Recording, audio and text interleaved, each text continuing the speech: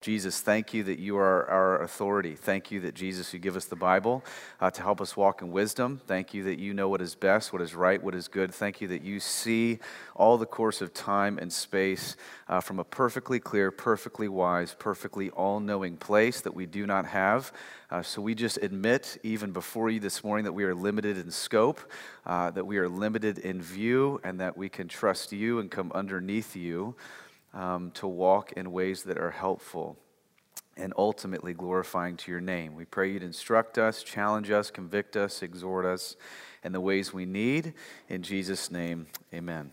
Amen. 1 Peter chapter 2. What we've been learning in 1 Peter, if you're new to just gathering with us, we love to take books of the Bible and just walk through them verse by verse, line by line, chapter by chapter, so you can see the whole counsel of God. And we worship Jesus here. That's why we sing. That's why we sit under teaching. That's why we observe the Lord's Supper each week.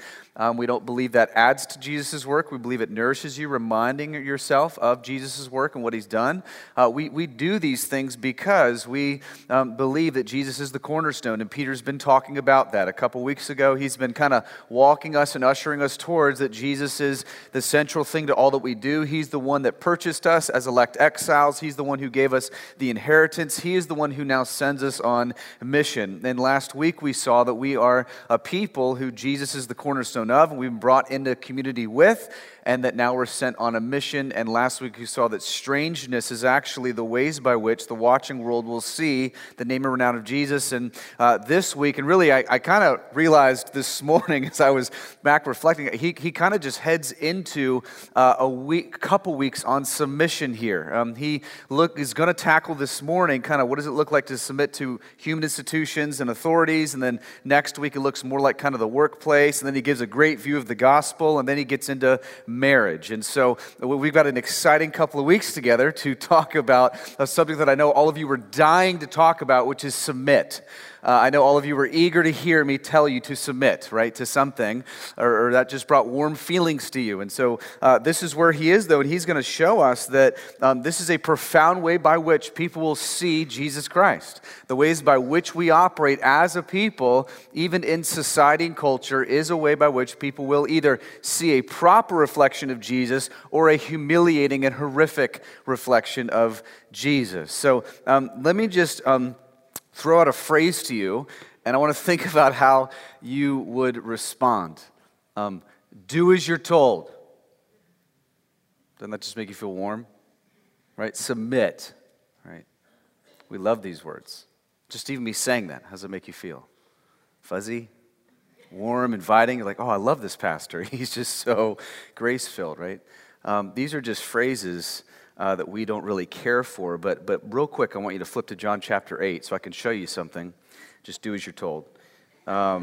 This is why. Why is it we don't like these phrases? I mean, is it because we learned it from Jesus? Like, why don't we like to hear people say these types of things to us? Because the first thing you have to understand is submission ultimately and always starts with God.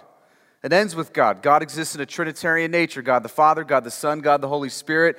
And God the Son was always fully, gladly, joyfully submitted to the Father. The place that you'll even see submission operating in its most beautiful sense is God first.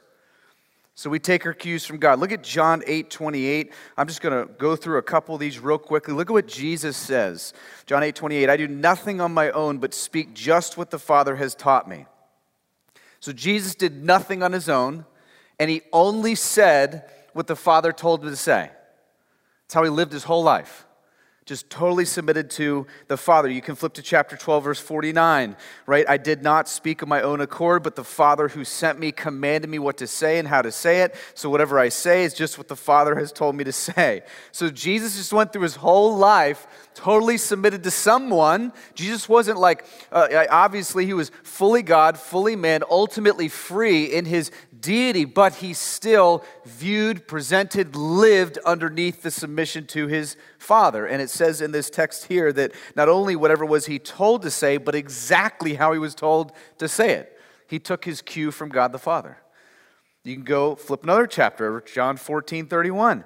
But the world must learn that I love the Father and I do exactly what the Father has commanded me. I'm like, wait, Jesus, you did exactly what the Father told you to do? And you never complained. You never whined. You were fully submitted to this. See, when I get into a text like this morning, even when I study it and I read, be subject to authority, be subject to human institutions, as I read that's negative to us, and that's negative to me, but we didn't learn that from Jesus. We didn't learn that it's negative from the one that we follow. We've created that. So we've manipulated terms, we've manipulated how things should be, and not followed our cues from Jesus. So I was thinking, well, where do we get this attitude then? Because I think the same way most people do. I don't want anyone telling me what to do, right? Who likes that, right? I mean, who enjoys someone just instructing you constantly or telling you the ways by which you should live and what you should do? I was thinking about how growing up, and I still think today, this is just culture. Almost every song that is just hitting the charts is based upon rebellion, right? I mean, I remember junior high and high school growing up. I don't know if any of you are in my generation. Maybe you're either past it or not there yet. But all the songs that came out were all about this, right? Since you've been gone, I can breathe for the first time. I'm so moving on. That's Kelly Clarkson. You guys not familiar with? It says I can just do whatever I want, right? I mean, you got, what is it? That one that's like we don't need no education. Hey, teachers. Leave those kids alone. You guys don't know these songs? Am I like in a weird generational gap? No one's helping me, right? These are the songs. Oh, come on. You gotta fight for your right. Yeah, to party. Yeah, it's just this. Finally, some of you like the Beastie Boys, you pagans. I didn't like them. I just heard them. So here's the truth.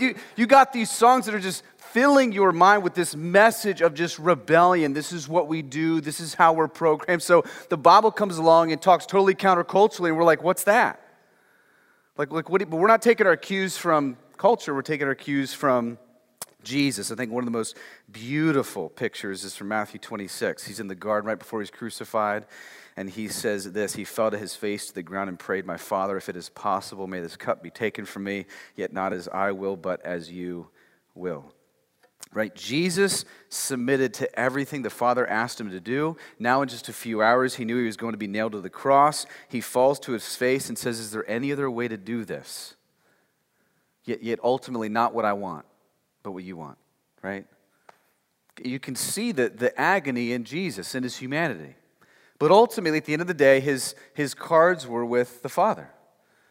Ultimately, it's what you say, it's what you've asked me to do. Submission wasn't an easy thing, but it was a beautiful thing. It was never an easy thing, but it was a beautiful thing. And so as followers of Jesus, we need to get this. We're called by God to actually model the submission of Jesus so that people could see a picture of how wonderful it is to follow Jesus. Now, I say this because Peter's going to show us this morning another part of our mission is submission. We're called to actually obey earthly authority as a way to point to and honor God's sovereign authority.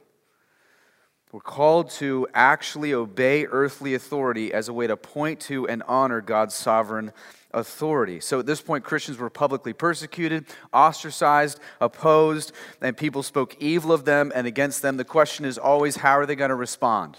What are they going to do?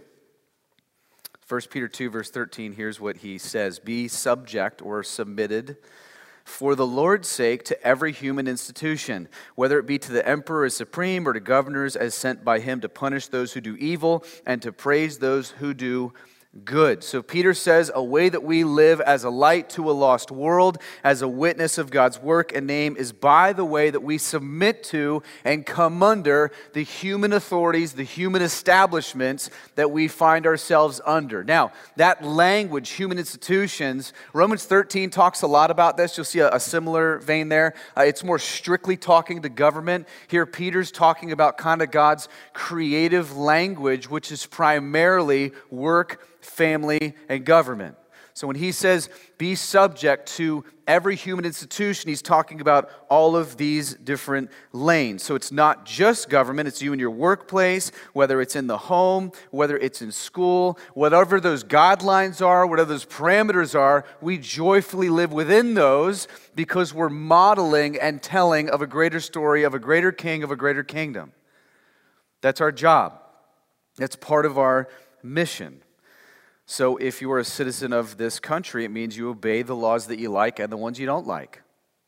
If you're someone who works under a boss, it means you obey your boss. It means you do what you are told. If you are a student, it means you listen to your teachers and do what your teachers ask. If you're a child in the home under the authority of your parents, it means that you submit to and respect and do what your parents ask you to do. That's what the Bible's teaching. That's what the Bible's showing. It means we don't try to find loopholes. Okay? I found this insane place that showed me that I don't have to pay taxes. Jesus did, you do too. Like he said, give to Caesar what's Caesar's. You follow and organize yourself under what Jesus has said. We don't look for loopholes. If you're in an organization that has leadership, you obey that leadership. If you're in a church, this church, another church, says obey your leaders. Hopefully the ones you can trust and follow. That's what Hebrews 13 says. Obviously, it's on the leadership, it's on those over you to operate in a way that God has instructed them to operate, but it's on us. Our response is our responsibility. So I'm not talking about, right now, some of you are going, oh, you don't know him, I don't care. That's not what we're talking about right now. Peter's talking about us. Peter's talking about us as Christians, as believers. And notice it says, not only the just ones, it says everyone, every human institution. This doesn't exclude those who make bad decisions. God has the right to judge, and since all human institutions are imperfect, we trust God's sovereignty and who perfectly rules over societies and nations. And he provides a reason God does this. There are a number of reasons, but we'll just go through the text. He says, one is to punish those who do evil. To punish those who do evil. So authorities, I would argue governmental authorities, one of their primary jobs is to restrain evil, to protect those who are doing good, to praise them, and to also protect them from harm. That's the job of government. That's the job of authorities. That's the role that they take on. I think that Peter learned this from Jesus. He walked with Jesus. He's in the garden, right, before his crucifixion. And what happens? Jesus himself teaches Peter, hey, the government has the right to lay the sword on you if you pull your sword. I think he's talking about capital punishment. We can debate that later. But I think he's just showing you here that, hey, only the government has the role of enacting that type of authority. You don't. So Peter, put your sword away. I think he's teaching Peter something there. That means that we don't protest or act with violence. Our justice is done very peaceably and honorably. Because only the government is given that authority and given that rule, and God will judge them for the ways that they do that. Understand, Peter is clear. It's not our job to punish those who are evil, restrain wrongdoing, protect those who do right. It's their job, and we need to pray that they do that. Listen, I've been to other countries. I've been to Egypt, parts of the Philippines and Israel, where, man, listen, there's no governmental restraint. You might think things look bad here. They don't have 911. Like parts of those places I was in was where if trouble happens, everyone's in trouble. Like government's not set up in a way by which they can come save the day. And we've got luxuries here in America that are silly.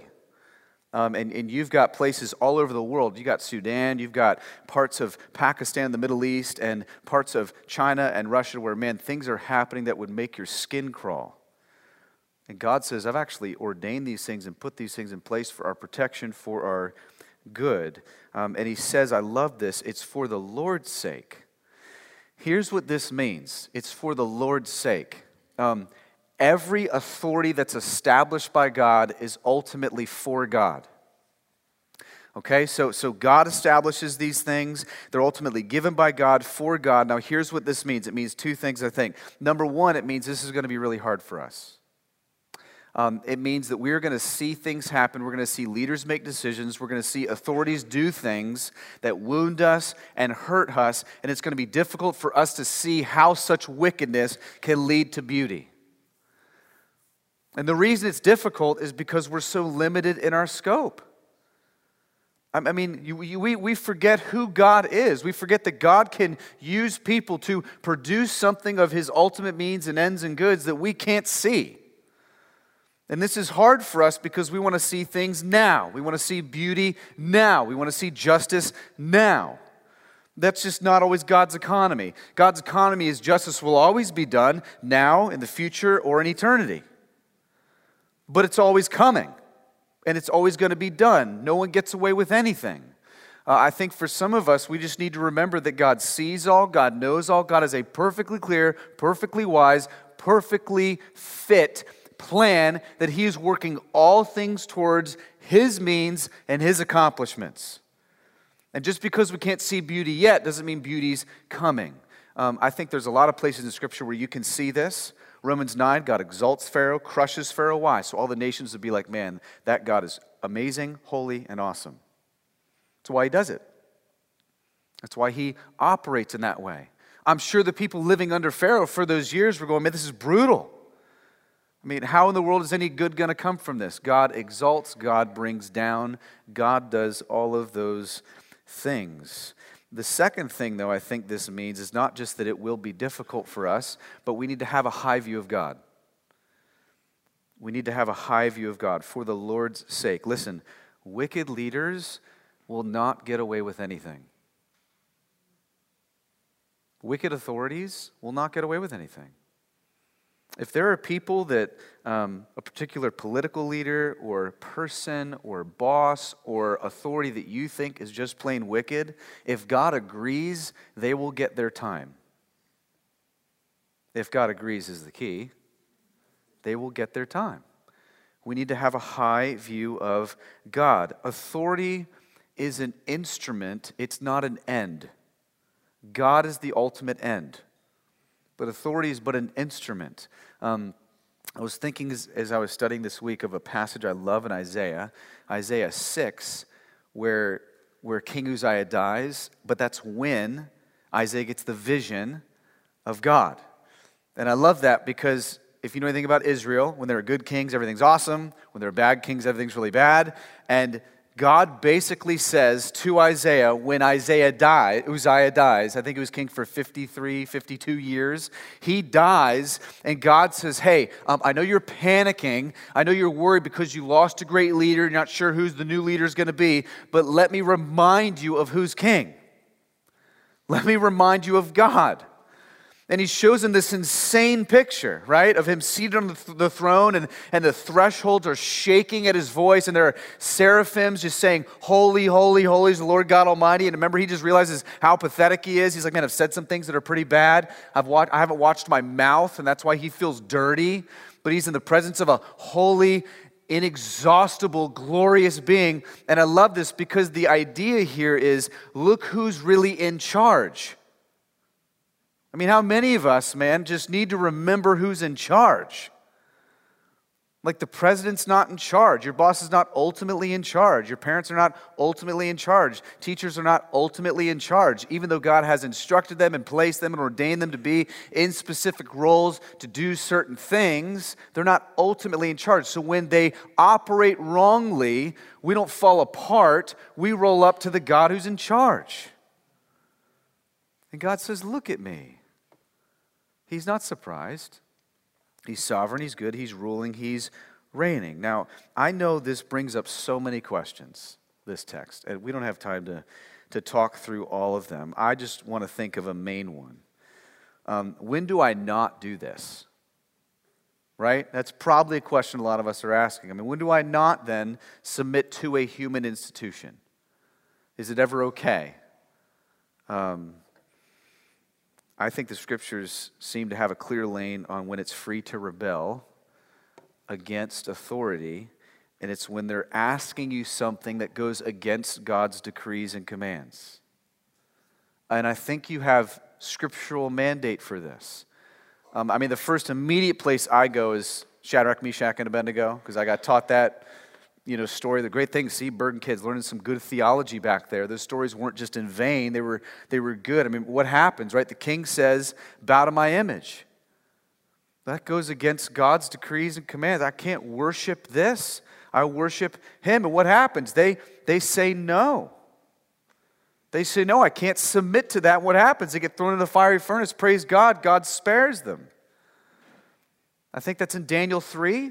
Daniel 6 is a great one too. Daniel's great.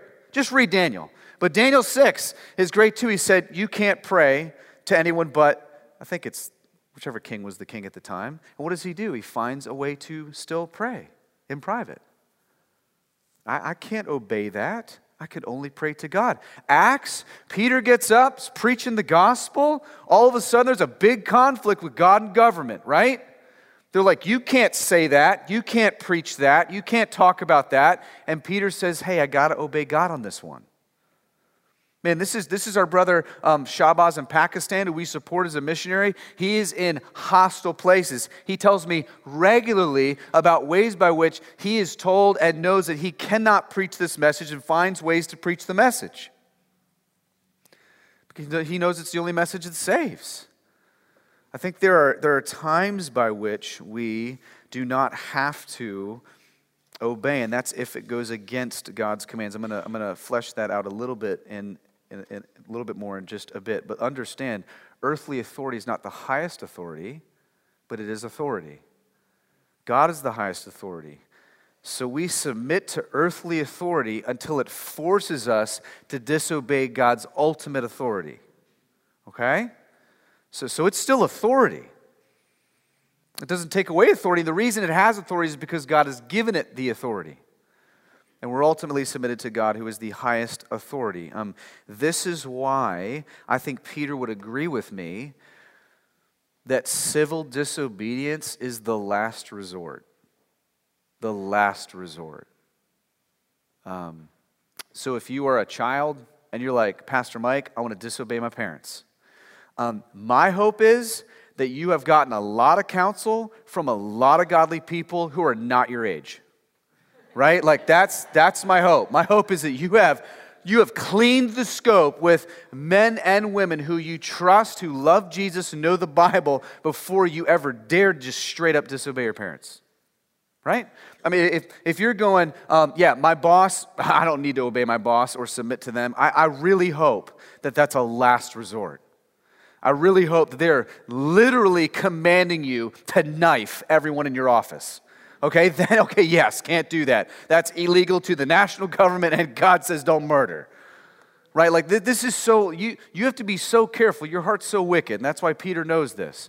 Is you're going to look for loopholes, you're going to look for ways to operate in a convenient, comfortable way, and he's just going to say things that are so serious. If you're going to disobey the government, man, that should be a last resort. If you really think they're instructing you to do something that goes against God's demands and decrees, you consult, you talk, you spend time with people who you believe can give you a helpful, well-rounded, full view to know if that's what you should actually do. So Peter's showing us that's not our first initial step, that's our last step. Our first step is to gladly come under these men and women God has placed over our souls, ultimately for our good and to be a witness to his name. Now, we submit and then we serve. Verse 15, he's going to get a little practical here for us. Thank you, Peter.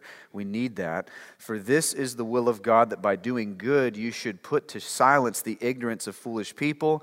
Live as people who are free, not using your freedom as a cover-up for evil, but living as servants of God. We submit to authority and then we serve. So what do we do as good missionaries, Peter? We should be good citizens. We should be good citizens. He says that by doing good we silence the ignorance of foolish people. This means that we are the type of people who pray and protest. So for some of us, maybe it's all we want to do is protest, yet you do not pray for authorities. You do not pray for those over you. All you want to do is picket.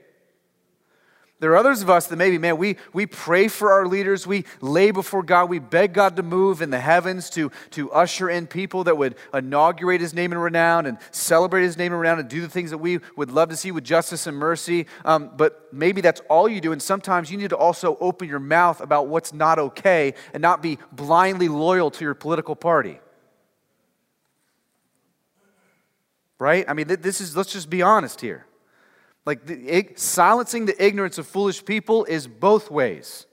So we don't just have this cynicism that is constantly America's just shady and like it's always up to something not good and everyone's always corrupt.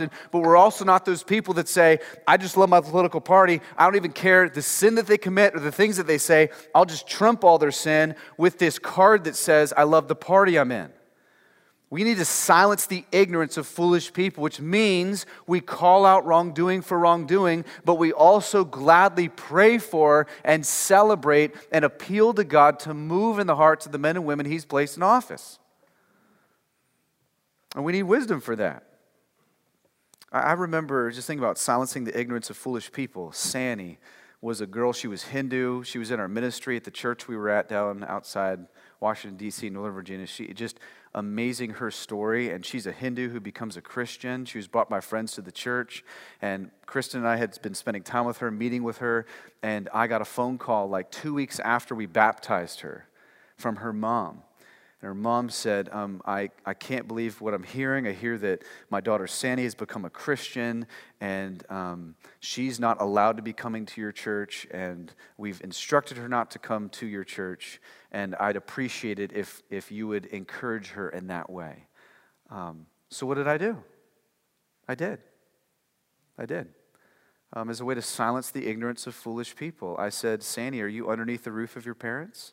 Yes. Well, let's walk through the scriptures together. What does the scriptures encourage you to do?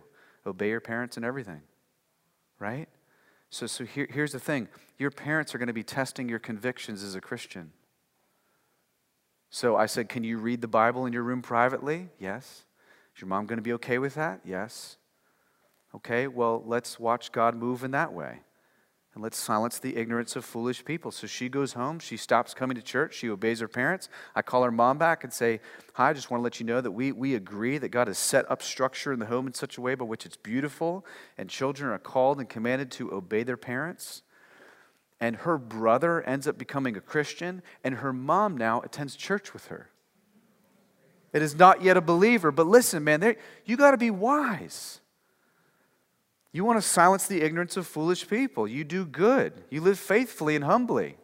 And you also follow all that the Bible has to say.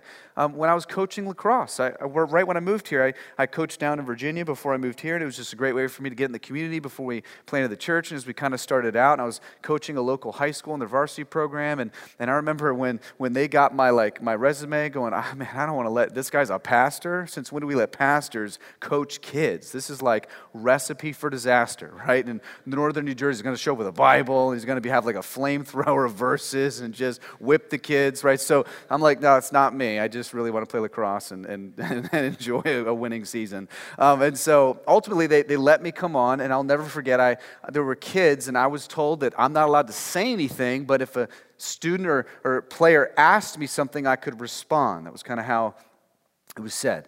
And so there was one particular player named Steve, and he would just engage with me on all types of questions. Amazing. And he had a Jewish background, and so he would ask me all about, how do you know Jesus is the Messiah, and this and that. So eventually, like one of our third or fourth games, we're playing a team, and I'm on the field, and I just hear this older man screaming, which one's Coach Reed? And I'm like, oh, that's not good. Like, which one's Coach? That doesn't sound positive. Like normally it's like, let's go, like that sounds like he wants me. So I kind of did one of these, and I realized he was talking to his son. It was Steve's father, and so he calls me to the fence on the track. So this is in the middle of the game. I walk, I'm like, I got some plays to call right now. Is this really important? And he just chews me out, telling me how he can't believe that I'm sharing the things I'm sharing about his son, and it's not my right to do that. And so I said, listen, one, I am sorry. I said, your son had asked me questions, and I wanted to respond to his questions. I'm not trying to push him in anything. I want him to see the truth for himself. The Bible actually teaches that children should obey and submit to their parents. So I'm trying to encourage your son also to gladly come under your roof and submit to you. But if you don't want me to do that, I don't have to do that. He's like, oh, no. That's cool. That's cool. I mean, you see, like it's you. He's like, oh, that's what you're teaching? That's what the Bible says? I mean, you just got to know how to silence ignorance of foolish people. You don't go in there and blast him. Say, oh, you don't stop me from preaching the gospel to your son. How stupid is that? That's ignorance, fighting ignorance. We want to live wisely as good citizens, humble, loving, patient, thinking through how we speak and how we act. And I love this. This is why he says, act as free people, not using it as a cover-up for evil, but living as though you serve God. This simply means live as though the gospel's actually happened to you. That's what that means. Are we not free in Christ? Are we not free from sin, free from death, free from condemnation, free from the penalty of the law? Are we not free from all those things? Peter says, yeah, you're free, but don't abuse your freedom thinking you don't have to listen to what anyone says. Yeah, you're free in Christ, but you're still free in Christ and by means of which you're underneath God's ruling and reigning, the establishments God has put in place. Realize that serving God through your submission to those above you, you're being a witness. Realize that you use your freedom out of love for God and for His mission. We exercise that appropriately. Freedom in Christ and citizenship in the kingdom of God in no way frees us to live outside the very establishments that God Himself has ordained. This is what this also means, is you go to the Bible before people. You go to the Bible before people. I know that we've got Fox News lovers in here and CNN lovers in here. I know some of you are going, I don't know what either of those are. I love you. I love you. I'm so glad you don't. But there's this, you kind of got these two camps that are always pitted. I mean, it just drives me insane. It's like all I hear. Did you hear what so-and-so said? Did you hear what so-and-so said? Did you hear what this broadcaster said? Listen, to be honest, I don't really care. I want to know what God said first. So your allegiance is not to talking heads. Your allegiance is to God. So we always go to the Bible before people. This is what he's showing us. We're servants of God. So we're wise in how we even understand authority and how we come under authority. First saying, what has Jesus said? There may be people in our camps or on our broadcast that don't say things that are always right. That are always 100% in line with what the Scriptures say. And if you think that, you're living a naive life. And you're also, I would argue, harming the mission and kingdom of God. And so here, what he's showing us is, man, we want to be interested always in what God says. We're serving God. We live as free people, but we're constrained to what God has put limits on and scope on and gives us to do underneath His rule and reign. And he says, we also don't use our freedom as a cover-up for evil. This is common in church life today. Some, it's like, in church world, if you commit a crime, we'll just deal with it internally. No, we also believe in not church government, but state government. And if you commit a crime, we're reporting you. Like that's part of us fulfilling 1 Peter 2:13 as leaders. This is the classic example of horrific child abuse. You've seen it probably coming out everywhere, where there are just these cases and these discussions about child abuse happening in churches, how it's the most prevalent place for that to happen. And what happens is a lot you'll hear is, you'll find in the history and in the data that's been rolled out is that these guys were previously at other places and the churches knew it was happening, but they either fired the guy or got rid of the person, but didn't want to say anything, didn't want to report anything, so it just keeps happening. We believe, no, we say that it's happening, and we report it to the governmental authorities because that's their job. And that's a way by which we live as free people in the kingdom of God. Not as a cover-up for evil. We don't use the authority God's given us in church government as a cover-up for evil. We know that local authorities are ultimately given for protection, to restrain evil. So practically, another note just for you as you're looking at this text, if you work, assuming people know you're a Christian, work really hard, do a great job, don't complain. Don't complain. Get there early. You want to know why? So that people are going, where are more of you to hire? Right? Where can I get more of you? Why are you so faithful in your work despite the fact that your boss is not someone I would love to respect or submit to? Why do you still do what you're told? Why do you still joyfully do your job? Because you serve a higher authority. You serve a King Jesus who loves you and has your identity fixed because you've been adopted as a son or daughter in his kingdom, because he's paved a better way. Verse 17 is going to end just with kind of like, I love it. These are kind of great footnotes to all this, really helpful. It seems a little odd, but it's actually right in line. Verse 17, honor everyone, love the brotherhood, fear God, honor the emperor. Honor everyone. How do we do this? We honor everyone. Peter, how do we live in such a way? By all the human institutions that are placed over us. We live as good, faithful citizens, not as free people, abusing our freedom and as a cover-up for evil, yet serving God. Honor everyone. Everyone is made in the image and likeness of God. Everyone deserves respect. So he says, honor them. You don't have to agree with everyone's decisions. You don't have to do what everyone says. You honor them. Now understand, I love that he uses the word honor, because honor does not mean obey. It's all about your posture. It's all about your heart. It's all the way by which you carry out your duties, being underneath those who are over you. So how do you speak about those in authority?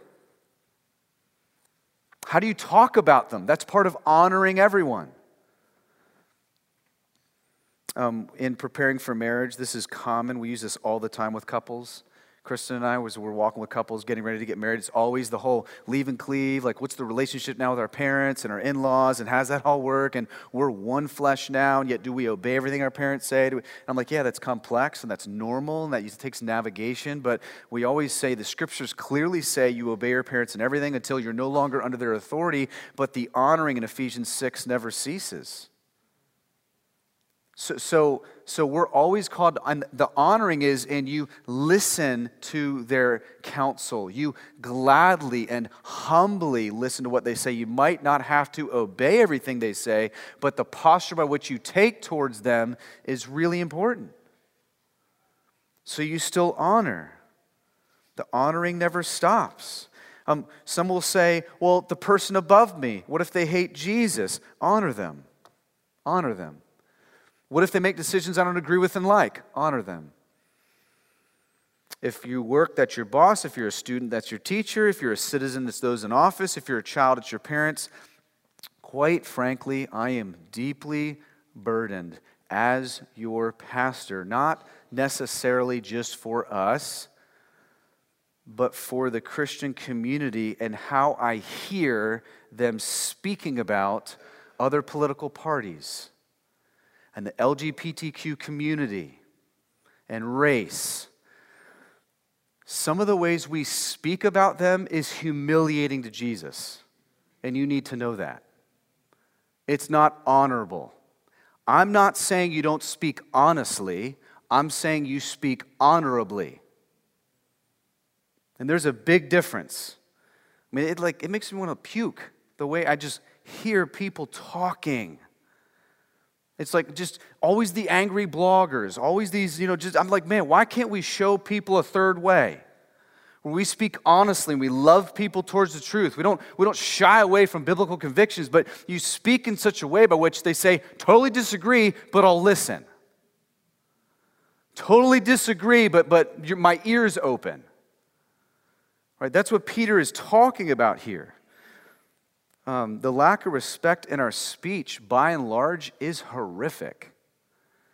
And I think Peter is challenging us in some of those ways by saying, man, we honor everyone in this. There are people in office that are not going to make decisions you like. And we have a duty to pray, and we have a duty to plead with God to override those decisions. They're decisions that we don't believe are going to bring about the things that God wants to see. But man, the way we speak about them is also a witness as to who we serve. And that's what Peter's saying here. He says, love the brotherhood. Oh, if we are to lean into anyone for hope and the reminder of wisdom and walking with an authority that's broken under the perfect authority of Jesus, we need one another. We need the family of faith. We need to pray with one another. If we're disunified in how we operate under authority, how's anyone going to see the beauty of submitting to authority? How's anyone going to see that? And that's what he's showing. That's what he is appealing to here. This is a powerful testimony. Man, we love the Baptists. We love the Presbyterians.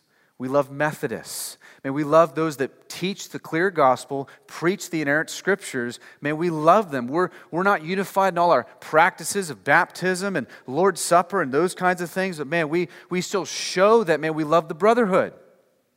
We love those that are in the big U universal kingdom of God. And it's good that we have denominations. It's good that we can scatter and kind of get where we feel more at home, but ultimately we're all going to be at home in heaven. So he says, even the ways that you operate in that way demonstrates your love for a higher authority. And then I love this. The only one we're to fear is who? God. Fear God. We don't fear human establishments. We fear God. This means our hope is only tied to the gospel of Jesus Christ. Our hope is not ultimately new leaders in office. Our hope is not ultimately the same leaders staying in office. Our hope is not ultimately leaders changing offices. Our ultimate hope, our only hope, our final hope is always in, I'm fearing the one who's in office. The office. Like who has a candlestick on God's office? He created what we have, what we exist in. So we fear God. This is what he's showing us. And this is why every bit of thankfulness for what we have and what we see should always be given to God first, and not some president, and not some leader, and not some authority. Ultimately, we thank God. And then we honor those in office, we honor those in authority, but ultimately Jesus is the means by which we have any bit of what we have.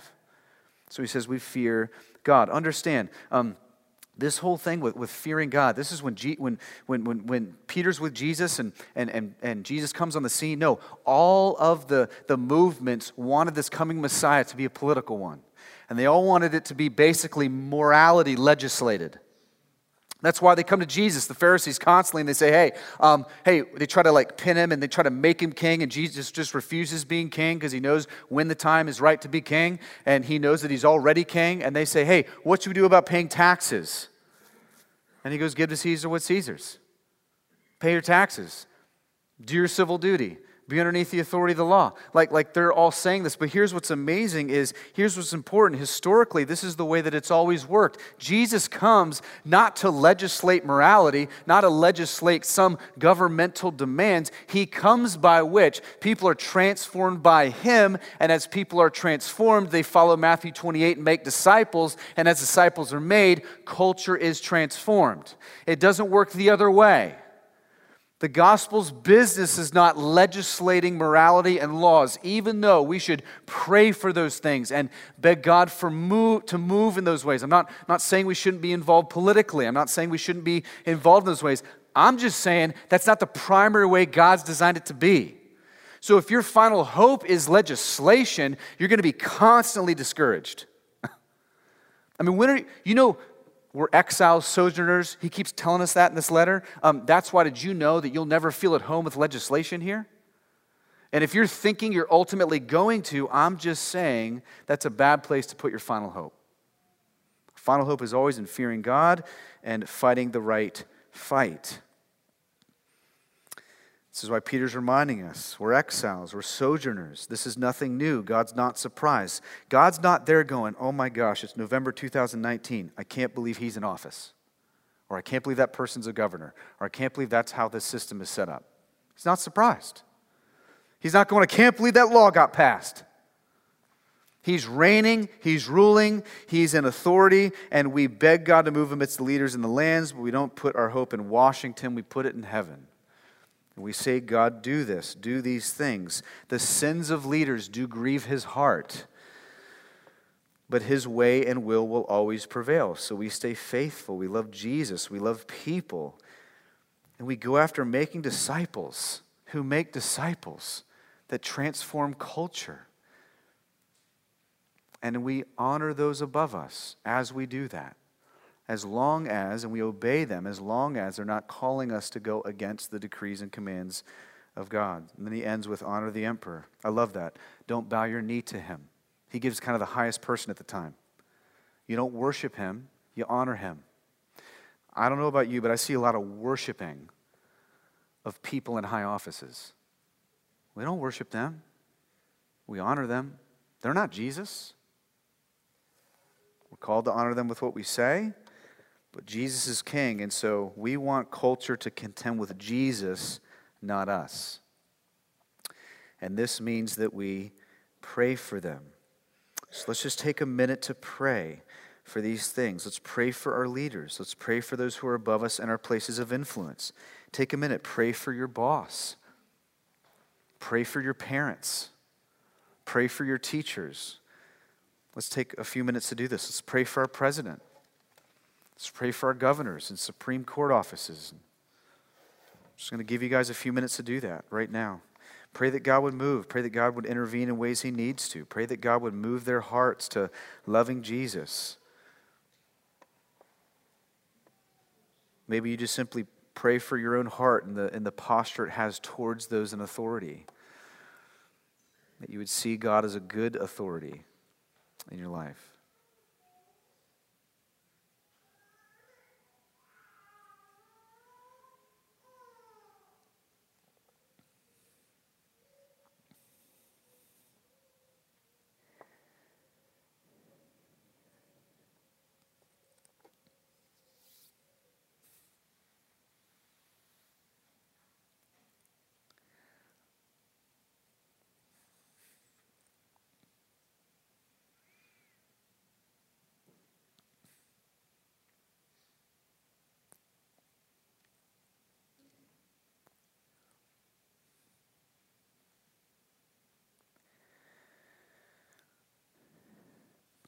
Jesus, we recognize that it just reveals our own fracture from the residual effects of the fall in our response to being underneath authority that's imperfect. So thank you that you lead us perfectly as our senior pastor and as our chief operator. God, I pray that our allegiance most fully and finally would be under you. And then Jesus, would you give us wisdom and humility and counsel as to how to live underneath the human institutions that you've ordained and you have established and you have put in place. I pray that we would desire justice and that we would desire mercy. God, I pray when the authorities above us do not act in ways that honor you and please you, that you would correct those, that you would bring justice. We're thankful that you say, "Vengeance is mine," says the Lord. Jesus, help us not to take vengeance out when we're not supposed to. Help disobedience to those in authority only be, and as a last resort, when we are asked to do something contrary to your decree and command. But God, might our first resort and our first step always be, how might I, with the help of the Holy Spirit, enablement of his presence, live in such a way underneath those above me that honors the name of Jesus and is a great witness to his work and name. God, would you help us, especially in a time that we find ourselves in, to love our neighbor well and to love Jesus by how we act and speak. And Jesus, would many more trust in the saving work of Jesus because your church is a bright witness of your name and renown. God, help us to trust you more than we currently do in the men and women that you place in high positions. And may we submit to your authority and leadership and all-knowingness, omniscience, omnipresence, omnipotence. Might those be sweet gifts to us in uncertain seasons. And Jesus, thank you that you promised to build your church and that nothing will prevail against it. Thank you that even hell itself will not stop you doing what you're doing for your fame and glory. In Jesus' name, amen.